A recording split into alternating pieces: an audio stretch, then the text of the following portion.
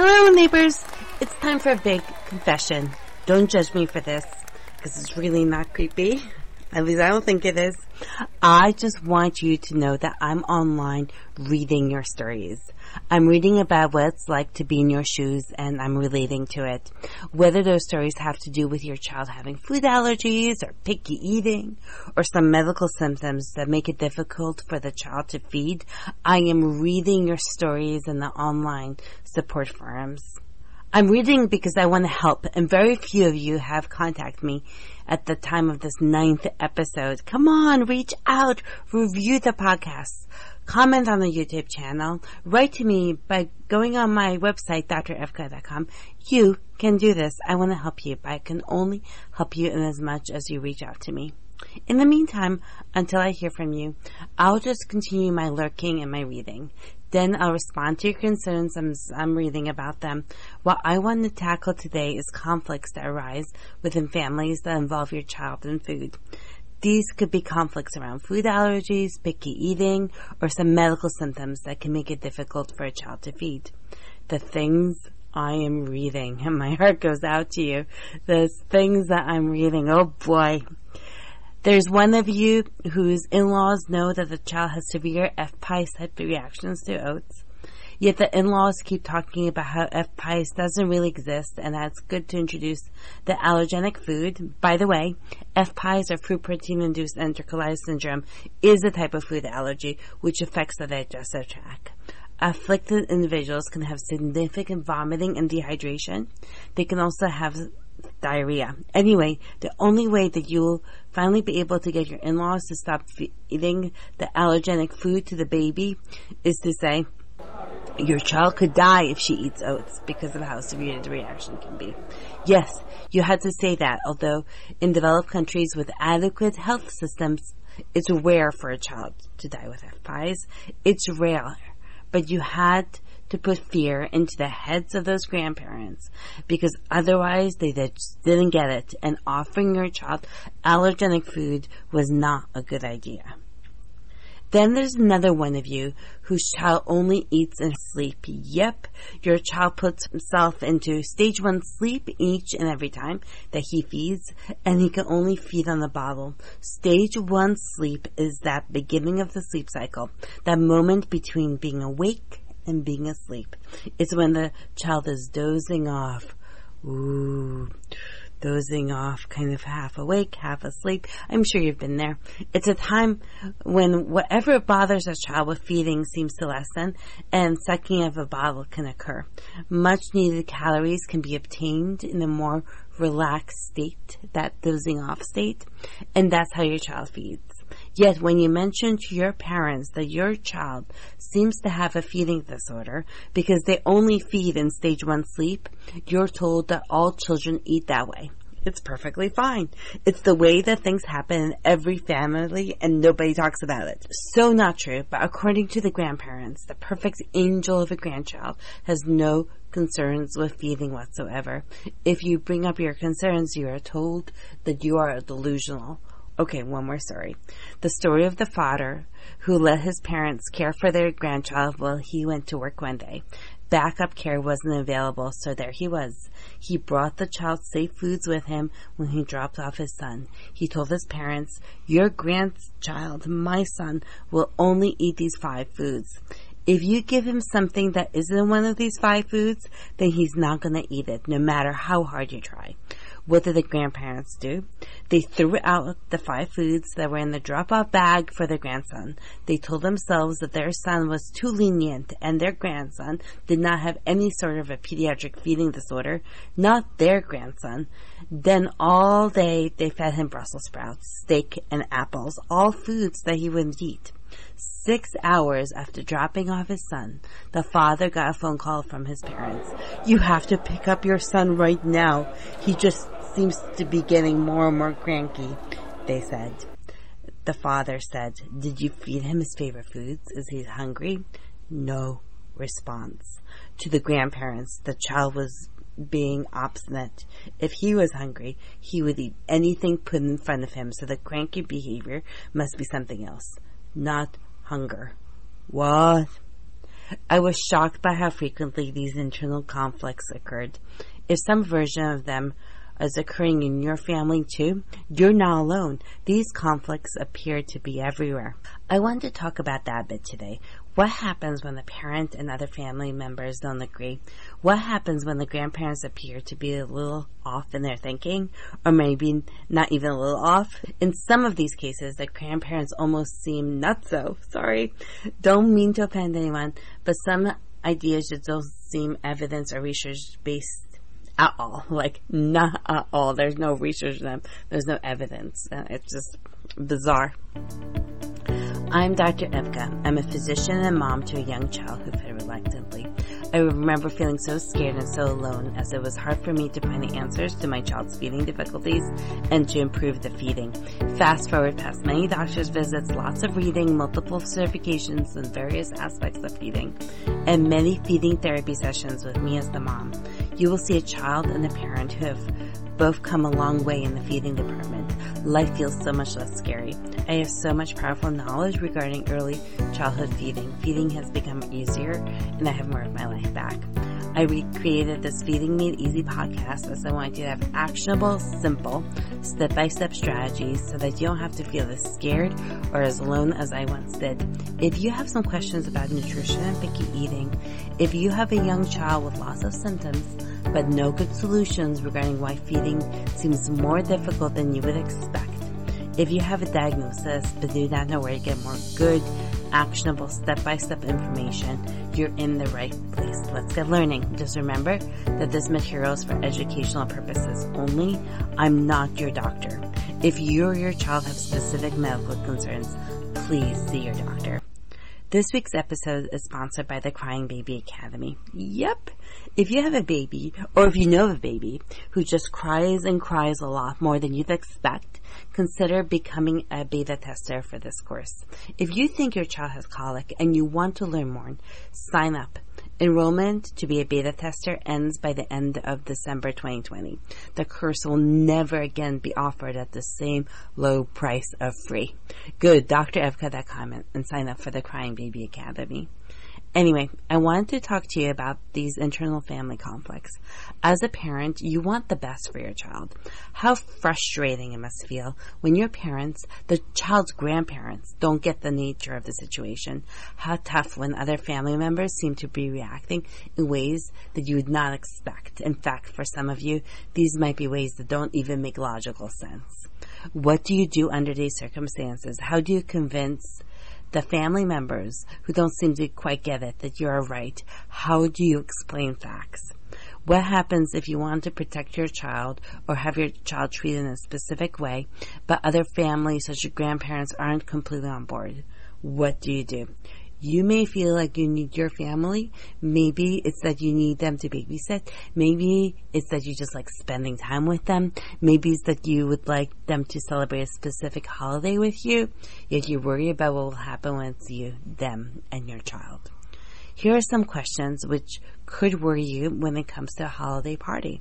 Of course, this year with the COVID-19 situation, holiday get-togethers might be smaller, so you might not experience it this year, or you might. Even if you do not experience it until years later, because this holiday season is being December now, you're going to be socially isolating. Eventually, family will be celebrating a holiday with you. We tend to celebrate with food. At that holiday party, will you be left asking, my child eats only 8 different foods. Will one of those foods be present? Or will you be asking, will everyone who cooks or buys food for the holiday meal be respectful of my child's food choices? Will they make sure that no allergens are at the table? If those allergens are present, will my child's food be available in a way that truly minimizes any chance of an allergic reaction? Will television or another distraction be permitted at the table for the holiday if my child won't eat otherwise? Who will play with my child if my child refuses to feed? Who will supervise my child if I'm trying to have a meal? All really good questions. You may have certain expectations about these situations. You may have certain expectations about what happens at the dinner table during a holiday family get-together.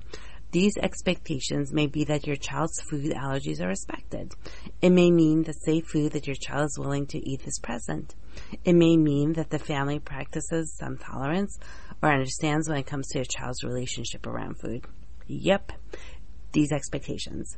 What happens if you don't think that your family will be able to meet those expectations? What happens if they are in denial over your child's relationship around food? What happens if you're worried that the family get-together may somewhat harm your child?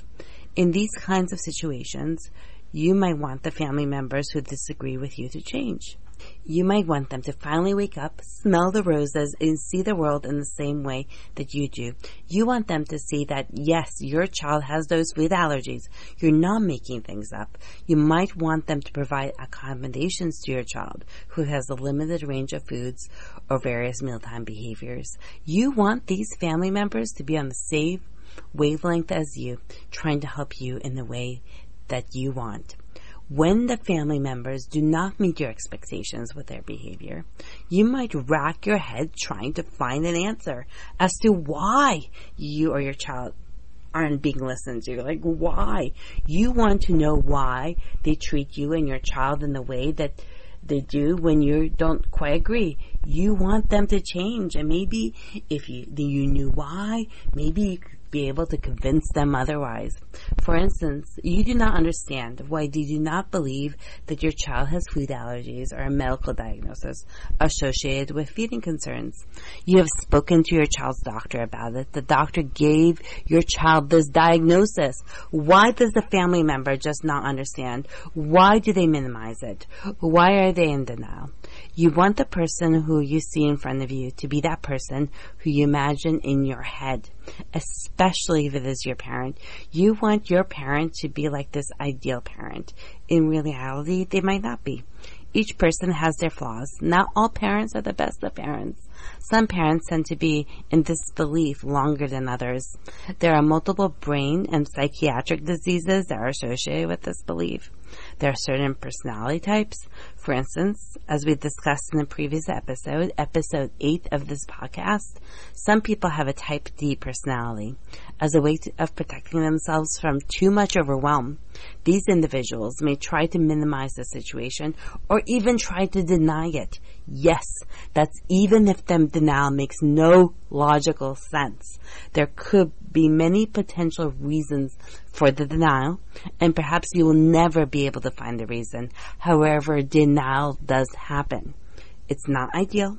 Having a parent or another family member in denial might not be your ideal version of a relationship. I have a little homework assignment for you. I'll give you more information about it in this week's freebie. Just scroll over to the bottom of the page for the episode 9 on my website, drevka.com. Another option is to go on my Instagram page and find the freebie there. The homework is as follows. I want you to write down somewhere answers to the following questions. What would it look like if you had the most ideal family member instead of the family member who you currently have? How would that ideal family member act? What kind of relationship would that family member have with you and your child? Don't write this down in terms of negatives. Don't write, my ideal parent wouldn't be in denial. Instead, write, my ideal parent would be my biggest supporter and understand that there's a true medical diagnosis going on. What kind of an ideal parent would you love to have if you could have any kind of an ideal parent or other family member? Get specific. Think about it. Be very descriptive about that family member. The more descriptive you are, the more you can get a sense of what you would like in a relationship with a current family member. You may get a better sense of how they fail to fit the bill when it comes to that idealized version of themselves. This is the ideal parent. It isn't reality. In reality, the real parent or other family member may be quite different. You cannot force them into this ideal version of themselves. It doesn't work. I've tried. It doesn't work. You cannot force anybody to change in exactly the way that you want. The only thing you can do is you can recognize that these are your expectations. This is what you'd like your parent to be or how you would like them to act. You can feel certain ways when they don't. Those feelings may be ones of anger, resentment, or disappointment.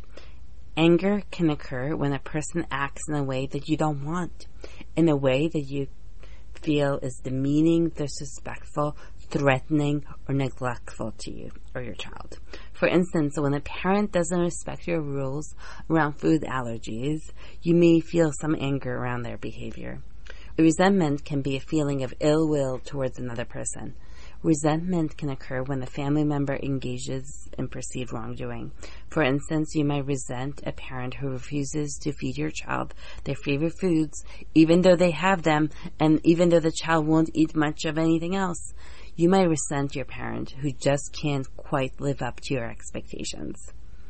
Disappointment can happen when we believe that we must have something from someone else in order to feel satisfied, and the person fails to deliver.